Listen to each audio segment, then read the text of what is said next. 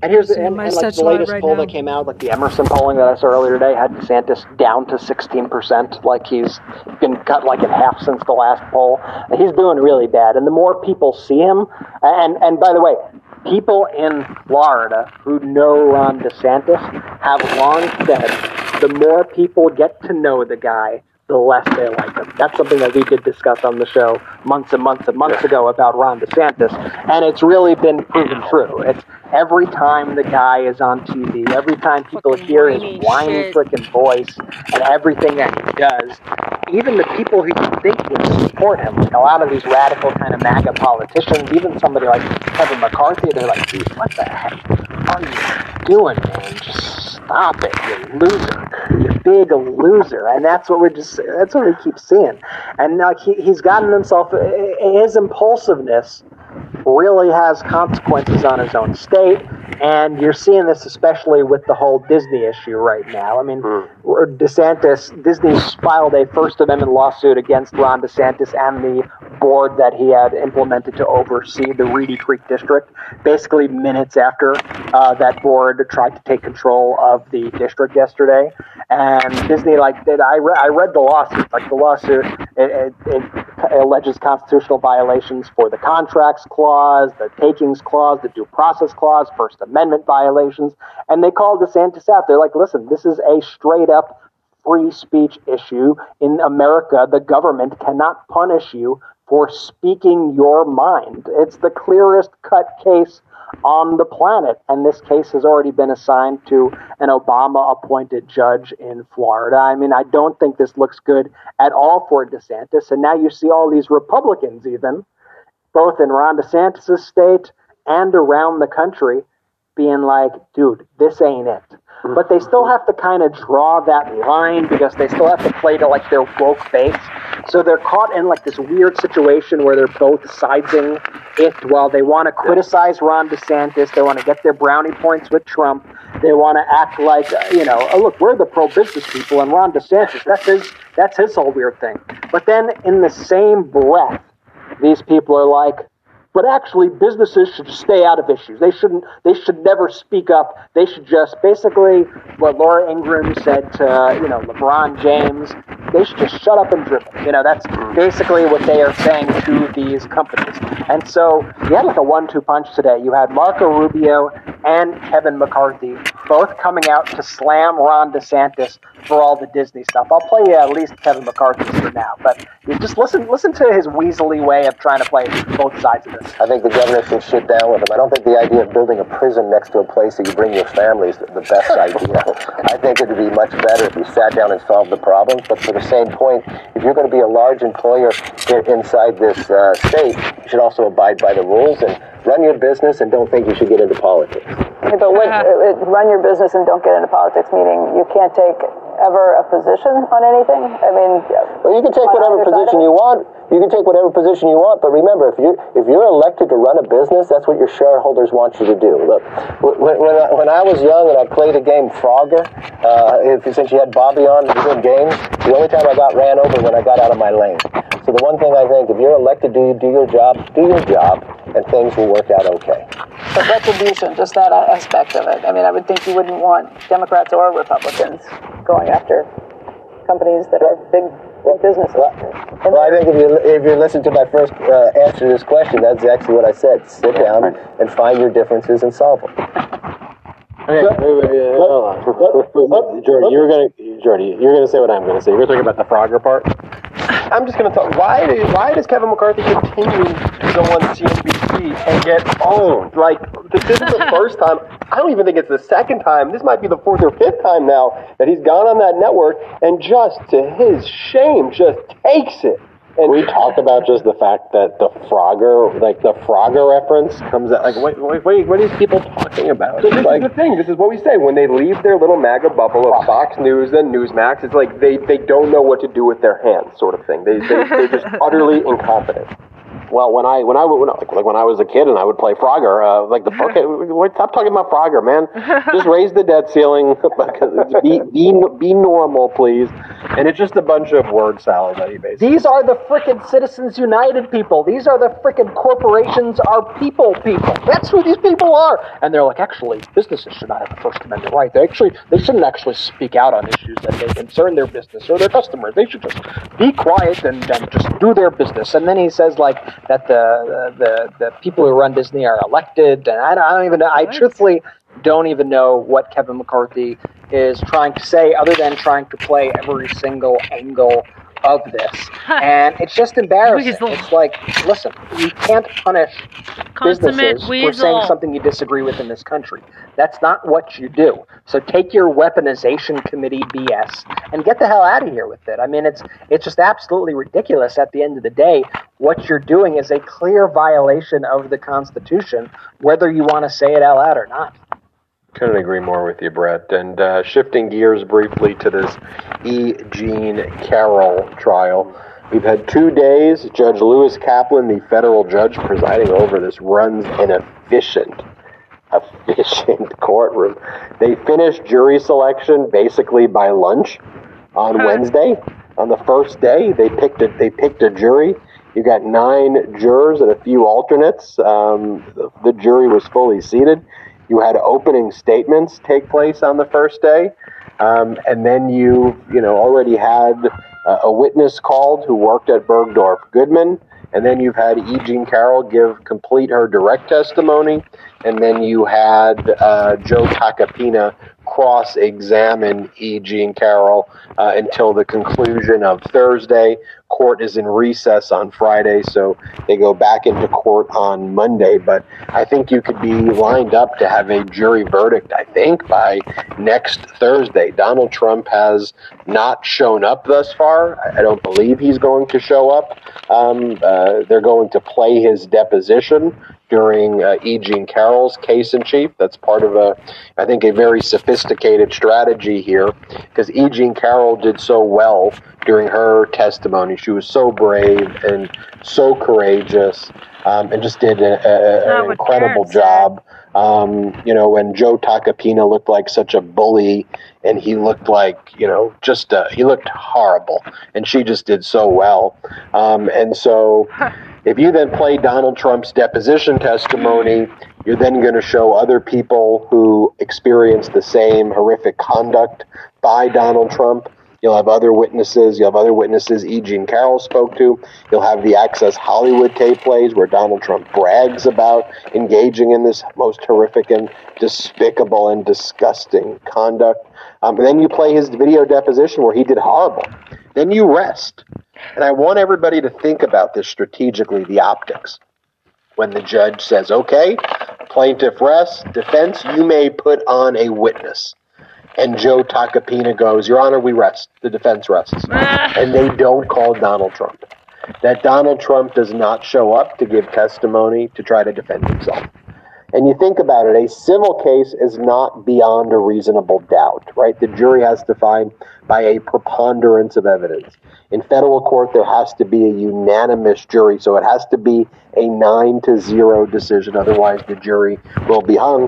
But what they have to find is just more likely than not that the scales tip 51% to E. Jean Carroll's side of the story versus Donald Trump, right?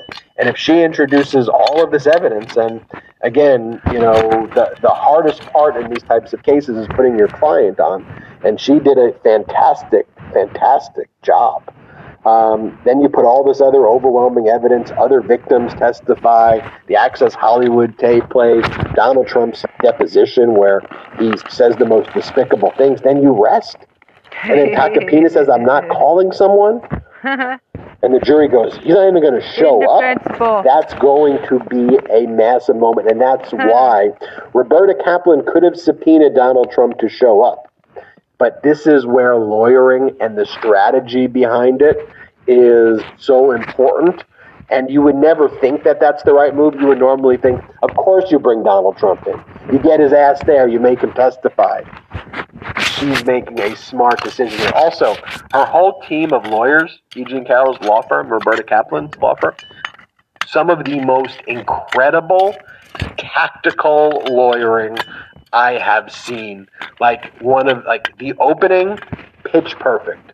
The direct exam, pitch perfect.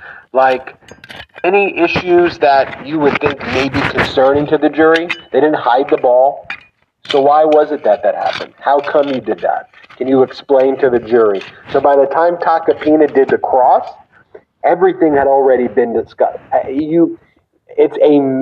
a lawyer, it's like watching like Da Vinci in his prime. What these lawyers are doing.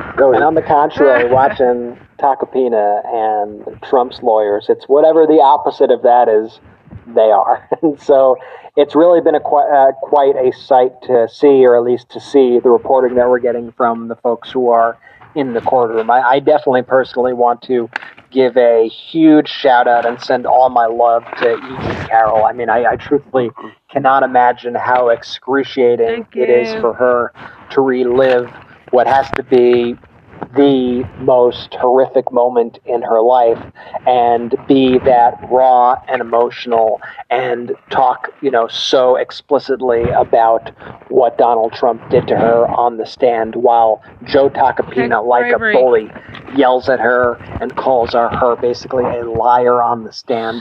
I mean, it's just think about what she is going through. And E. Carroll has been on the Midas Touch podcast. We've had some incredible conversations with her, and I just have so much love and respect for E. So huge shout out. I mean, when we talk about these issues a lot, it's often like, Trump versus this person, this versus that, but there are real people with real lived experiences. And so I just want to make sure that, that we give E. Carroll the appropriate love here and send our regards to her, which, is a very serious, it has to just be a very hard experience for her. But if, she's got the best team, literally, I don't think you could have a better legal team on this case.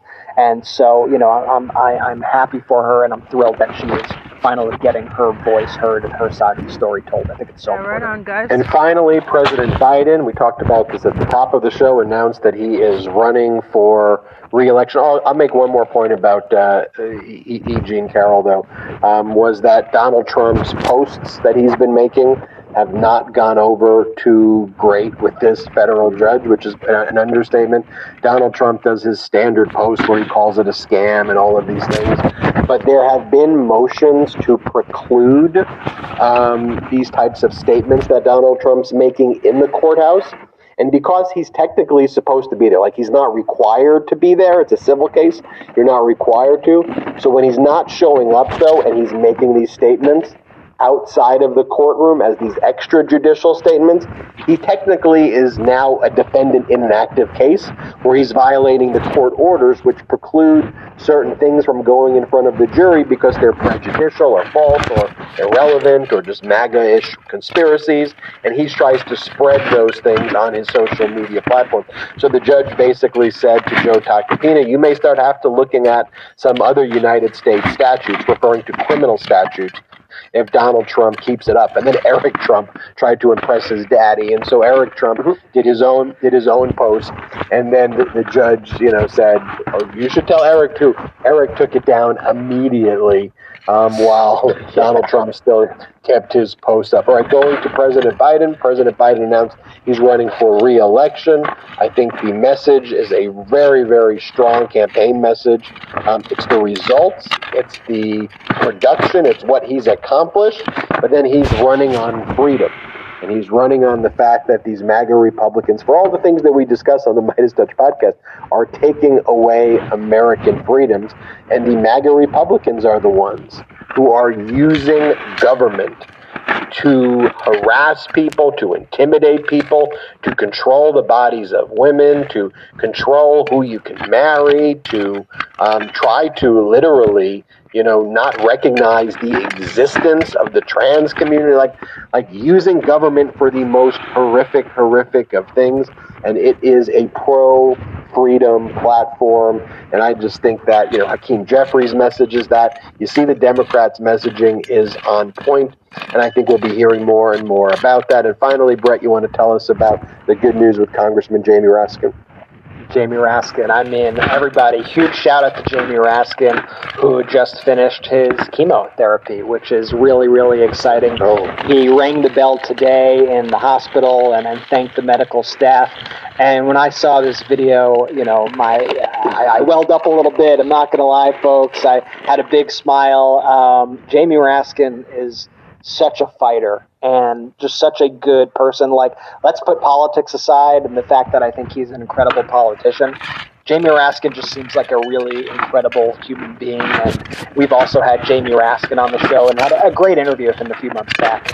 If you want to look it up on YouTube or on the podcast, you can check out our interview with Jamie Raskin. But just want to send my love. Jamie Raskin put out a letter today. I'll read part of it. He said, "Dear America, having now finished chemotherapy and rung the bell with my nurses and doctors, having a midterm PET scan report showing negative for any discernible cancer cells, and having a preliminary diagnosis of being in remission from diffuse large B-cell lymphoma with a 90% prognosis of no relapse, I am overwhelmed with gratitude and love," and the letter goes on from there. I want to play just the video because I think it's just, it brought a smile to my face. Jamie Raskin ringing the bell today, and once again, gotta love the guy. Kind of melancholy. It's a happy moment. You're gonna have Jamie Raskin unplugged.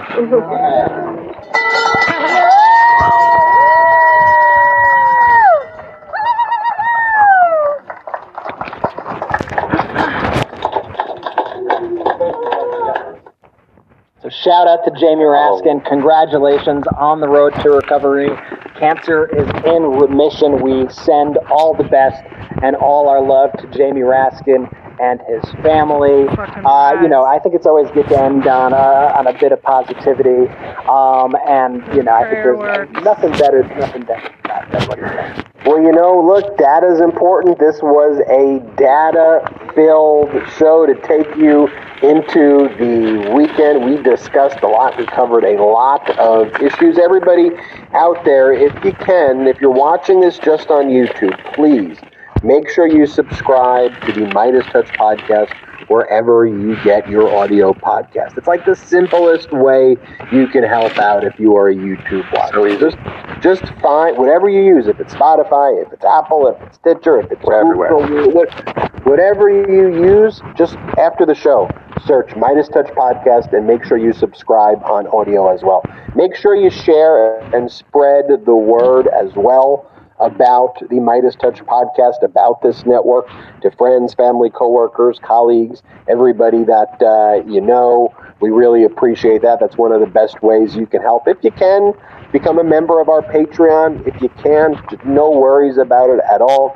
We don't have outside investors, and so one of the ways we're able to fund this network is through our Patreon. It's not the best business model, but nonetheless, it makes it so that we're very, very kind of community-focused and movement-focused. So you just go to patreon.com/MidasTouch, patreon.com/MidasTouch, or just go on Patreon and search Midas Touch. There's one of the membership tiers where you can become an honorary producer. Let's go. Name here at the end of the show. Thank you to our honorary producers and all of our patrons at the Midas Touch Patreon site. Also, check out store.midastouch.com for the best pro-democracy gear. 100% union made, 100% made in the United States, which is great right there. And then we'll just take everyone out, Brett, I think, by showing you all this video of the meeting between, you know how Trump meets with Kim Jong-un and brags about the letters? Well, President Biden meets with our allies, and so the difference between Donald Trump acting obedient and like a loser in front of Kim Jong-un, and you compare that to President Biden having fun with our actual ally, the leader of South Korea, the South Korean president. I just want to play this moment from their dinner that they had last night. Play the clip. We know this is one of your favorite songs, American Pie. American Pie가 가장 좋아하는 곡 중에 하나시다고 들었습니다. Yes, that's true. Yes, when I was going to school, it was one of my favorite songs. Well, we wanted to hear you sing it.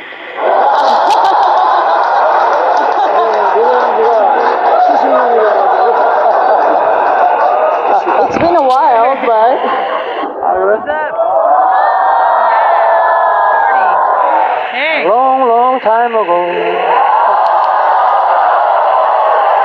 I can still remember how that music used to make me smile.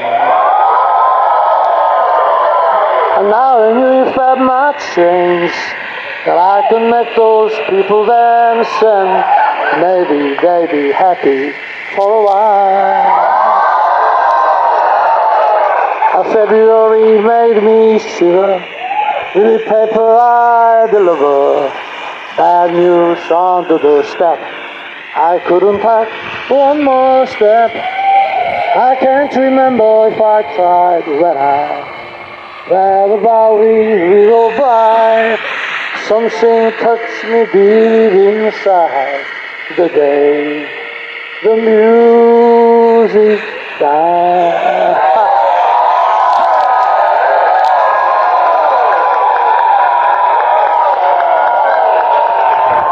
There was a fellow who wrote that song, Miss American Pie, that couldn't be here tonight. 노래를 쓰신 분이 있죠. But he wanted you to have his signed guitar. 그분의 사인이 되어 있습니다.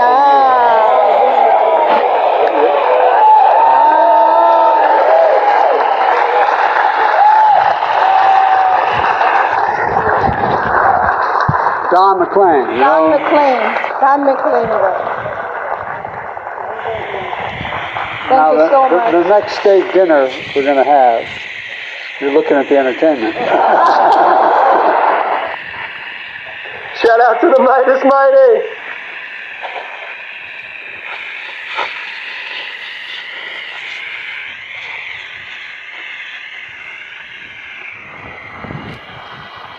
Lock him up! Indictment season is upon us. Celebrate with the new Indictment Season t-shirt and v-neck exclusively at store.midastouch.com.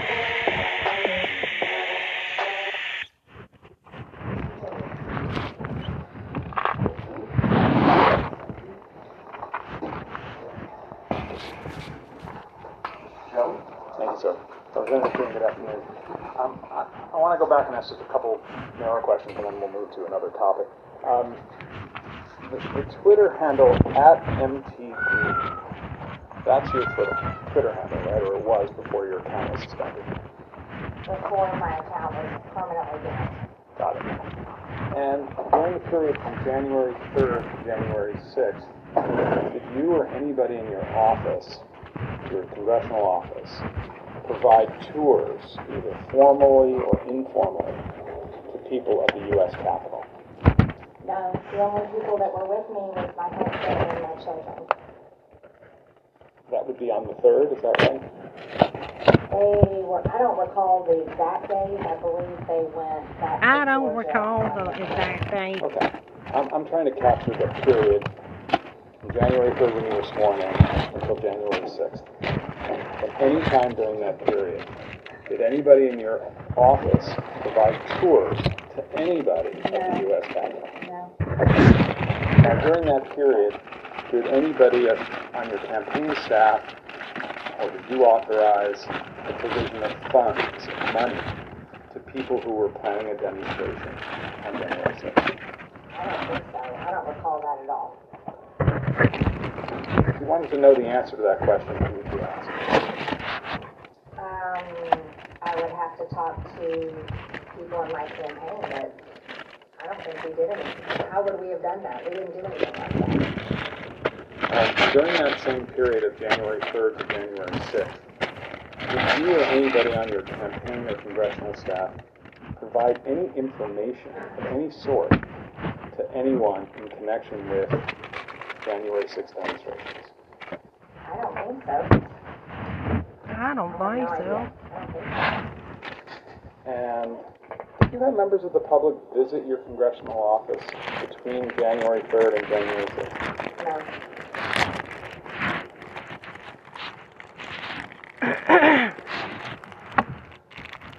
And during that period from January 3rd to January 6th, did anyone from your congressional office or your campaign provide maps or the location of offices within the Capitol to anybody? No. We got our keys to my office on January 3rd. I couldn't even find where the bathroom was most of the time.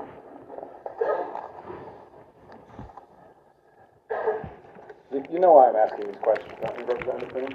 I have no idea why you're asking these questions. Representative Green, you're familiar with the significance of the year 1776 in U.S. history, right? Yes. 1776 is the year that the Declaration of Independence was signed, right? Mm-hmm. And that was a statement by representatives of the 13 colonies that they were no longer subject to the authority of the British Crown, right? They were declared, it was the Declaration of Independence from the British Crown. Right. And in fact, you may recall this from your studies, the Declaration of Independence refers to King George as a tyrant, right?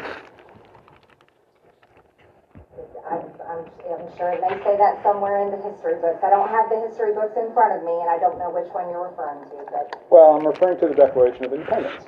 That's the one that says that King George was a tyrant, unfit to be a ruler of a free people. Are you quoting the Declaration? Yes. Okay. Well, you'll accept that from me, won't you? If you're quoting it. Okay. And you would agree that when a government acts tyrannically, then it's unfit to be the ruler of a free people. We're typically against tyrannical governments here. Good. And the people who wrote the Declaration of Independence, they were working with other people in the colonies to express their independence from Britain, right? I wasn't alive back then, but there's the history. I'm not a history expert, but well, you've heard of the American Revolution, haven't you? Of course I have. Okay. And you know that the American Revolution was a violent rebellion against British rule in the colonies. Yes. And there was a government in Britain that was ruling the colonies, right? America was trying to start our own government. Right. And to do that, they had to get rid of the British colonial officials who were here in America and throw them out. Yes. And they viewed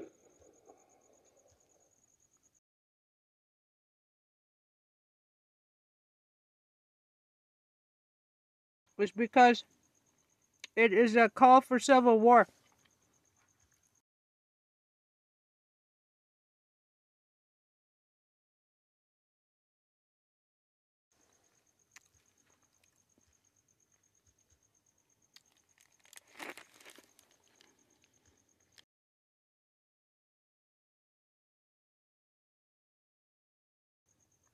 (1776).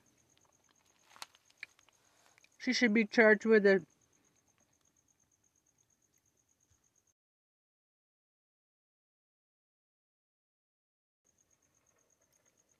Inciting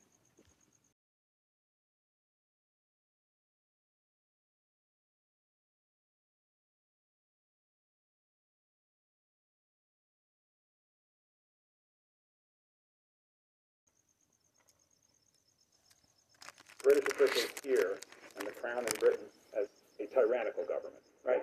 Okay. And that was an insurrection. Wouldn't you agree? The American Revolution was an insurrection against the government? I don't believe it. I don't know where it says that. Well, I'm asking you whether or not you agree that the American Revolution was an insurrection against the British government. I believe it was the American Revolution is part of our history where we separated from the Crown and started our own government. Right. And the separation was brought about by violence, right? There was a Revolutionary War. Yes. And the violence, the colonists were justified in using violence to get rid of the tyrannical government of Britain, their officials in America. That's your opinion? I'm asking you. It was a Revolutionary War. Violence. Now, you've actually talked publicly about the Declaration of Independence calling for the overthrow of tyrannical governments, right? That's something you've discussed. It's a civil war, dog whistle, duh. Do you recall talking about that topic? I talked about the Declaration of Independence, but I don't know what occasion it was. Shit. Lousy fucking lawyer. Well, one of the occasions where you talked about the Declaration of Independence was in connection with January 6th, right? I don't know. Okay. Let's go to plaintiff's 15, please.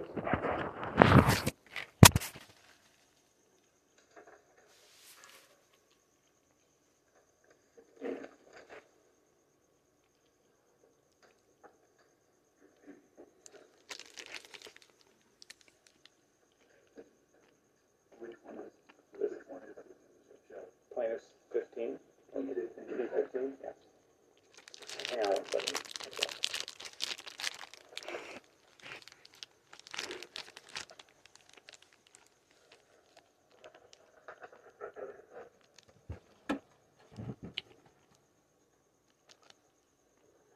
Ms. Green, I'm going to play a short clip and ask if that's you speaking on the video. Okay?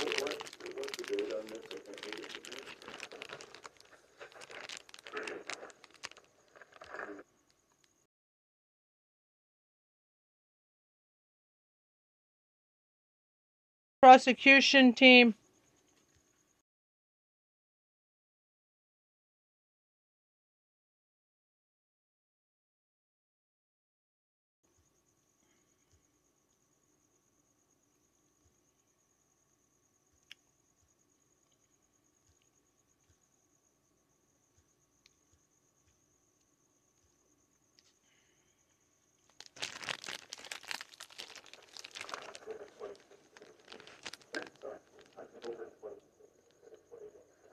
October 26, 2021. Right. If you could play the clip, please. It's a riot at the Capitol. And if you think about what our Declaration of Independence says, it says to overthrow tyrants. That's your statement, right? I don't believe it was finished, but that was me. Okay. I don't recall. I don't know what the rest of what I was saying because it was cut off. But in that statement that we looked at, you were comparing the overthrow of the British Crown in America in 1776 to January 6th. I don't know what my statement was because it was cut off. Now, you talked about the need for people to have guns in order to secure their rights against a tyrannical government, right? Yes, we have a Second Amendment for a good reason. Right. And the good reason is, in case they need to overthrow their government, they can use their guns to do that. We have well, you're twisting things around. Could you rephrase your question, please? Well, I'm reacting to your answer. You said that we have a Second Amendment, and that's a good thing. And I said that the reason, from your point of view, that there is a Second Amendment is so that people can overthrow their government by violent means with guns. That's not the exact.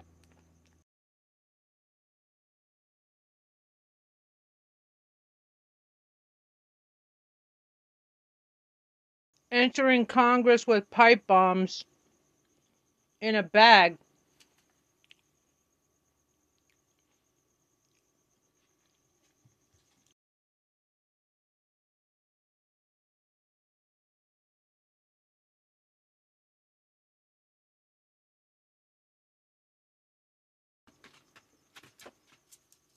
Said, show her a picture of herself from the surveillance camera holding a bag that probably held pipe bombs. Purpose, we defend ourselves. Say if you're being attacked, a gun is a tool to defend yourself. Right. But one of the things it could be used for, strike that. Let's go to PX6.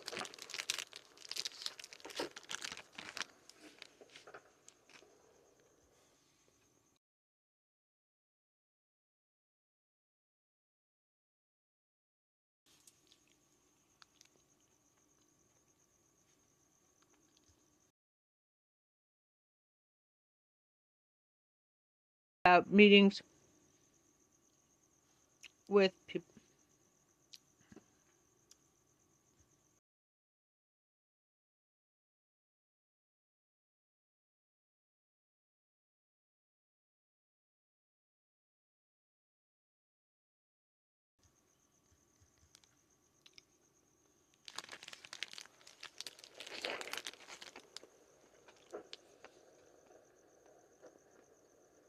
I'm going to play a video here and ask a couple questions about it. Well, first let me just ask you, do you recall giving an interview as reflected on PX6 in October of 2020, just about a week before the election, at something called the Relic Hunter Firearms Shop?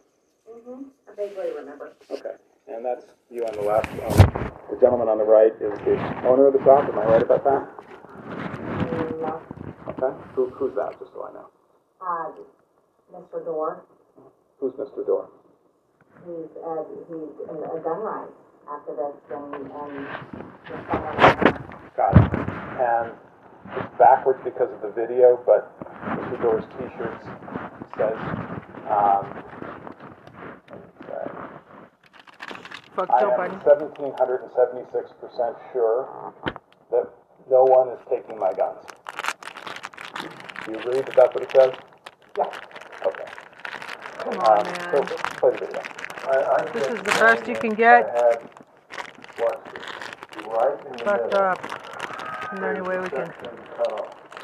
Right in the middle. So it has been edited, and who's the source of this? The source of this is Marjorie Taylor Greene. It's Earned with the Price of Blood. That's what we're going to be talking about. No, who's the source of the video? Where do we get this from? YouTube. YouTube. Okay. Well, I know you'll need to see it, but We'll see it. Okay. You can make it. Obviously, it's difficult to cross-examine the video, but it's certainly possible to say what. I'm going to ask a lot of questions about it, Desmond. You can tell us if it's... Yeah, as best you can. Go ahead.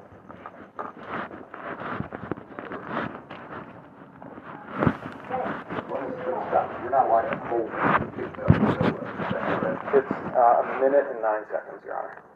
No, what I'm asking is, all I see is his shirt. It looked like we were halfway into the video. That's why I was... No, the red part. Yeah. Can we go back, Ms. Wells, to the very beginning? Yeah, let's start from here.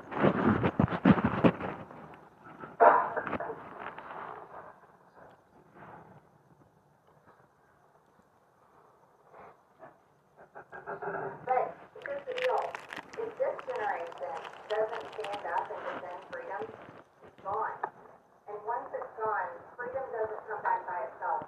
The only way you get your freedoms back is to earn the price of blood. We can't be too busy or too complacent or too worried about offending someone anymore. There's no more excuses. This is it. November 3rd, freedom is on the ballot. You have a choice of either voting for freedom by voting for Donald J. Trump for president for 4 more years, voting Republican straight down your ballot, or you're going to vote for socialism and vote to completely end America as we know it. And this is no joke. They do not want you to be able to defend yourself. Because if you can defend yourself, guess what? Then you can stop a tyrannical government. However, if they take away your guns, then you can't, not only can you never stop a tyrannical government, you never even defend yourself.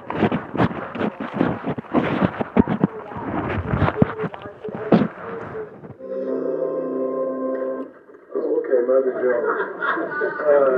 Let me, it started off with a cut sentence when she said, but. Clearly edited. Okay, so whatever she said before is wiped out. And then you saw 3 times when it was cut. Yeah. Okay? Yeah. And Mother Jones, I'm sorry, I am not going to rely upon them to give an accurate depiction of the then she can, we can receive the question, the witness can respond. I mean, it is the witness, it is a statement she made, and she can respond. So, go ahead. Well, let's establish that. Representative Green, this is a statement that you made in an interview with Mr. Dorr in October of 2020, right? That is a very partial, cut off and pasted statement. That is me speaking, but my sentences are cut off. My full message is not there. And in that statement, what you say is if you can defend yourself, you can stop a tyrannical government. However, if they take away your guns, you can never stop a tyrannical government. right? Correct? We can believe that. Absolutely. Okay. And in fact, what was done in 1776 was to stop a tyrannical government with guns. Fair? Sure, yeah. And that was to use violence against a tyrannical government. Let's get that clear. No, they were trying to get rid of a tyrannical government. There was a lot of, I mean, it was a big process. There was a big build up there before the Revolutionary War. The whole purpose was not to use guns for violence. It's the narrative that you're trying to push here. What did you mean when you said that once you lose your freedom, it has to be earned with the price of blood? Well, I've always said I'm against violence, and I've always said I never want to see a war in this country. Never. I've said that over and over again in many speeches, and the reason why I say that is because I don't want to see war here on American soil. I have 3 children that are young adults, and I never want to see my children fighting a war earning back our freedom. And I've said that. That's what I'm talking about. It wasn't Earned with the price of blood is a reference to violence, isn't it? The price of blood is the unfortunate and tragic cost of war. And that's what happened in the Revolutionary War. And that's what I'm talking about. And you know that the term 1776 is actually a term that's sometimes used in politics today. I don't know if you've noticed our state seal here in Georgia. I know you're not from Georgia. But as you can see, we enjoy our history. We're proud of it. 1776 is on our state. Great.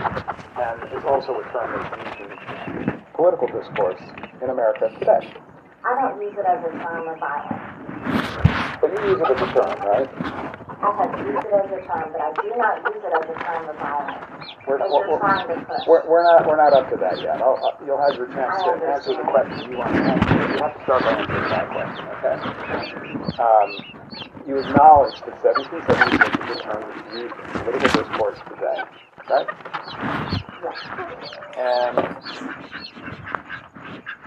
in fact, one of the examples of 1776 in political discourse today is the T-shirt that Mr. Dorr was wearing in the interview that we just saw, right?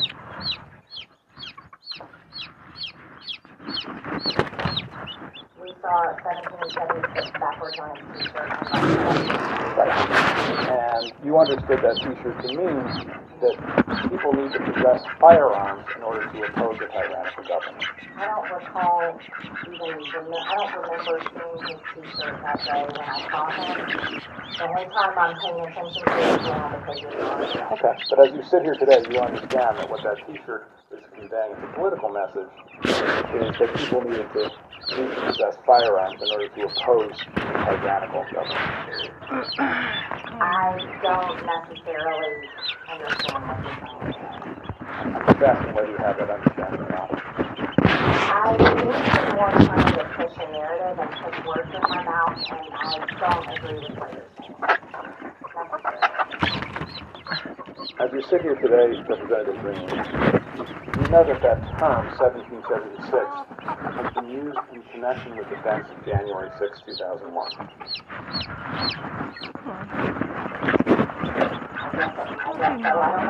Well, you yourself have used the term 1776 to describe the events of January 6, 2021.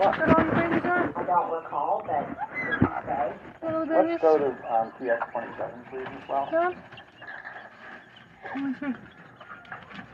Oh, the babies, huh? Where are the other babies? By the way, this video, Your Honor, has been admitted into evidence.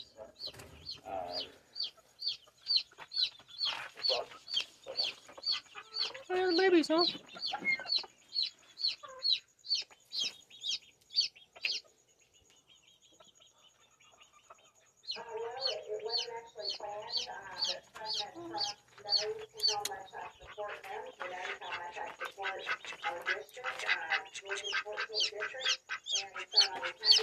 Oh my God.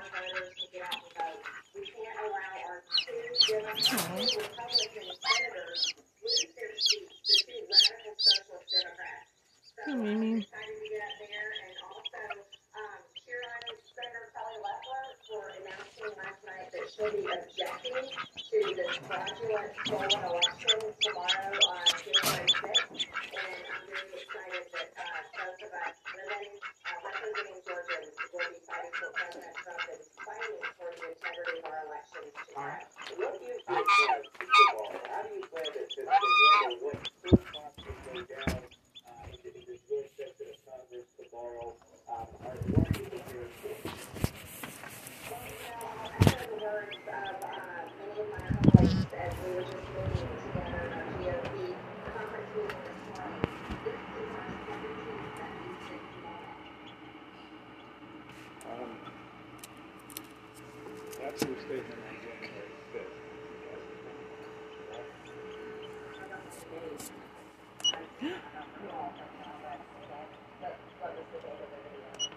January 5th, 2021.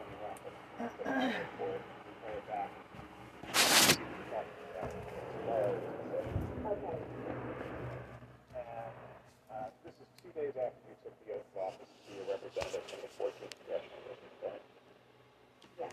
And you used the term 1776 to describe, in response to a question from the Newsmax broadcaster, right?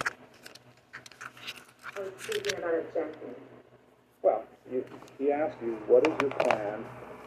What are you prepared to have go down tomorrow on January 6th? And your response was, tomorrow is our 1776 moment, right? Talking about the courage to object. And you said you were echoing the words of your Republican colleagues. Was the term 1776 used by your Republican colleagues? I don't recall. That was the video, but I don't recall. In fact, Representative Boebert has used the term 1776 to describe the event January 6th. I don't recall.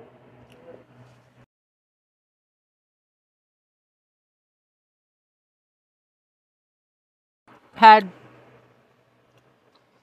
great success suing Couy Griffin out of office! Exclamation point. He was a New Mexico commissioner who took part in the January 6th insurrection.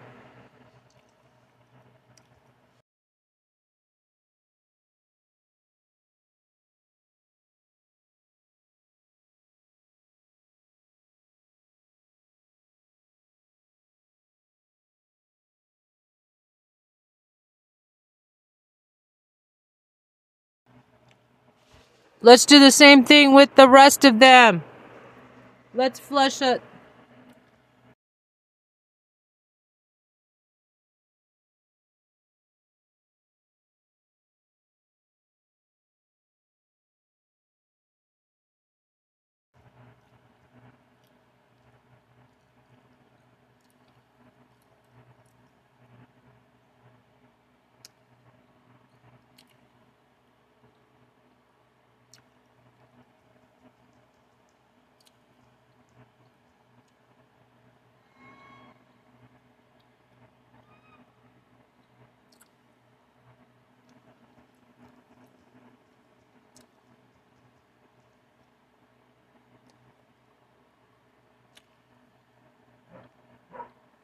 Let's go to PX9E, please.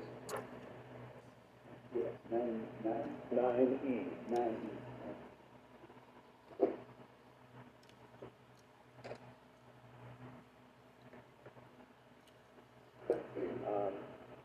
You recall seeing a tweet from Representative Boebert from Colorado.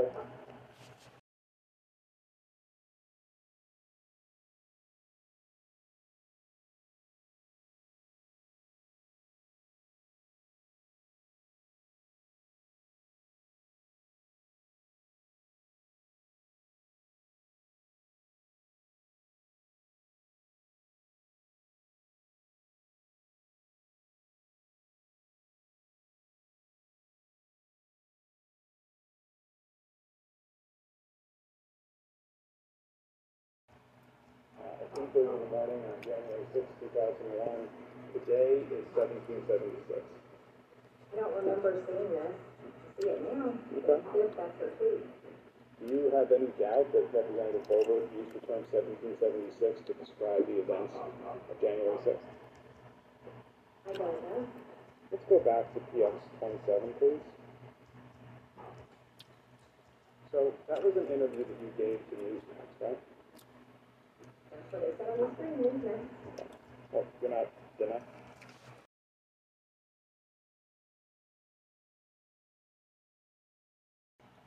That, right?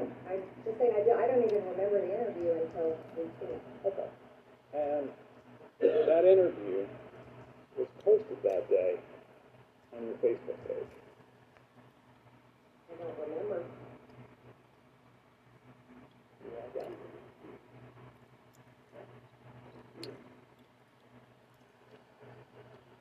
We'll come back to that.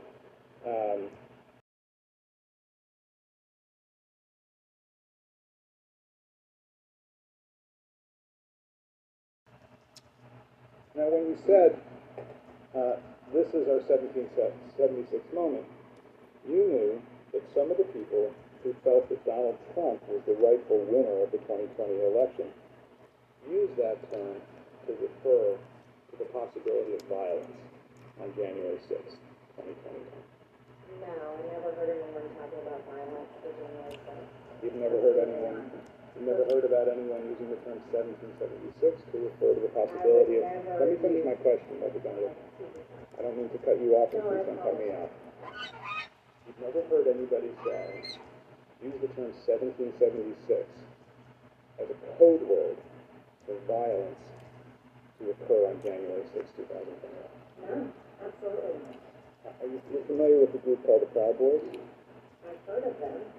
And you know that the Proud Boys, it has developed, had a written plan for conduct on January 6, 2021, right? No, I did not know that. Okay. The Proud Boys are an extremist, violent group, if you would agree with that. I don't know much about the Cowboys. You've never heard that they're a violent extremist group? I've heard about them. I don't know what they do. I don't know much about the Cowboys.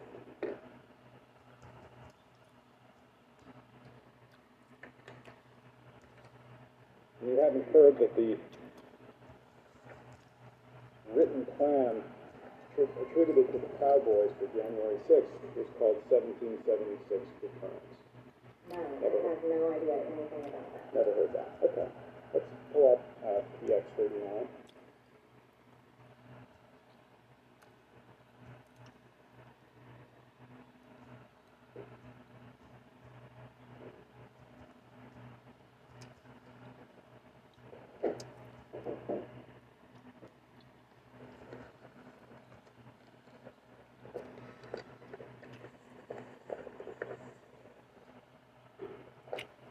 This is an article that appeared in the New York Times on March 14, 2020, entitled Document in Jan 6 Case Shows Plan to Strike.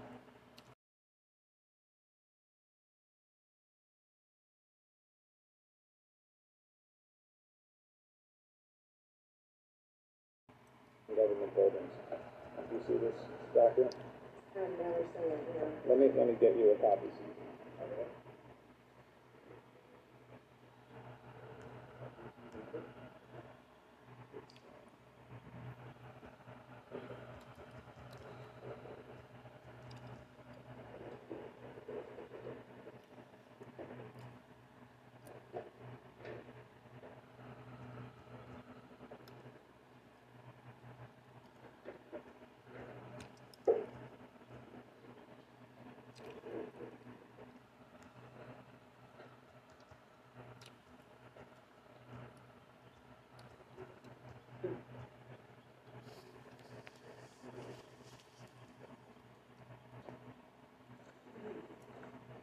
Ms. Green, did you see a story in the New York Times or any other publication or media outlet in March of 2022 about the Proud Boys having a written plan to storm government buildings on January 6th?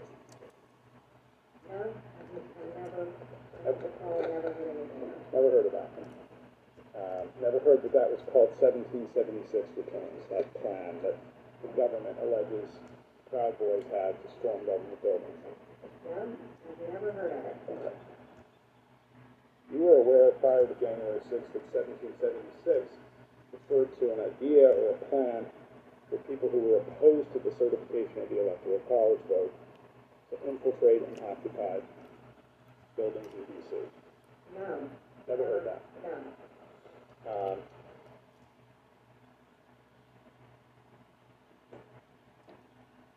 And you were aware prior to January 6, 2021, that 1776 was the term that people were using to describe a plan or an idea to physically interfere and prevent the Electoral College vote? No, I don't know anything about that. Okay. We can put that to one side. We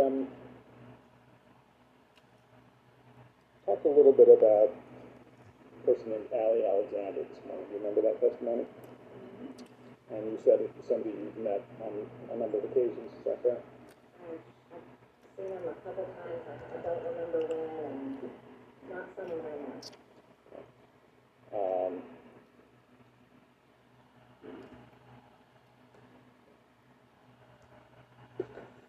Let's pull up 67, please. We have 67 as well.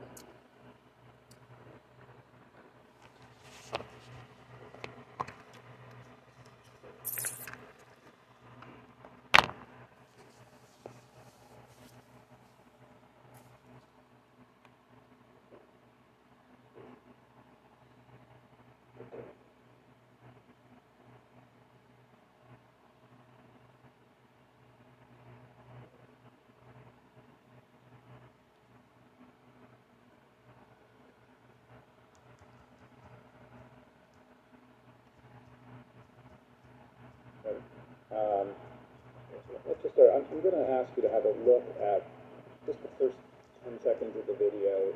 It's just a person not even speaking, and tell me if you can identify that person, okay?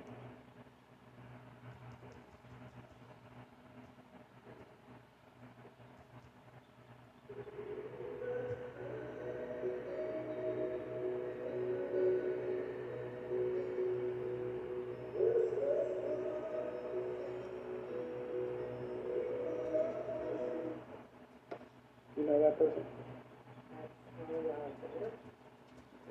Thank you. Let's go to minute 11:20. This is a rather long clip, and I'm going to take you to the middle of it, around 11 minutes and 20 seconds.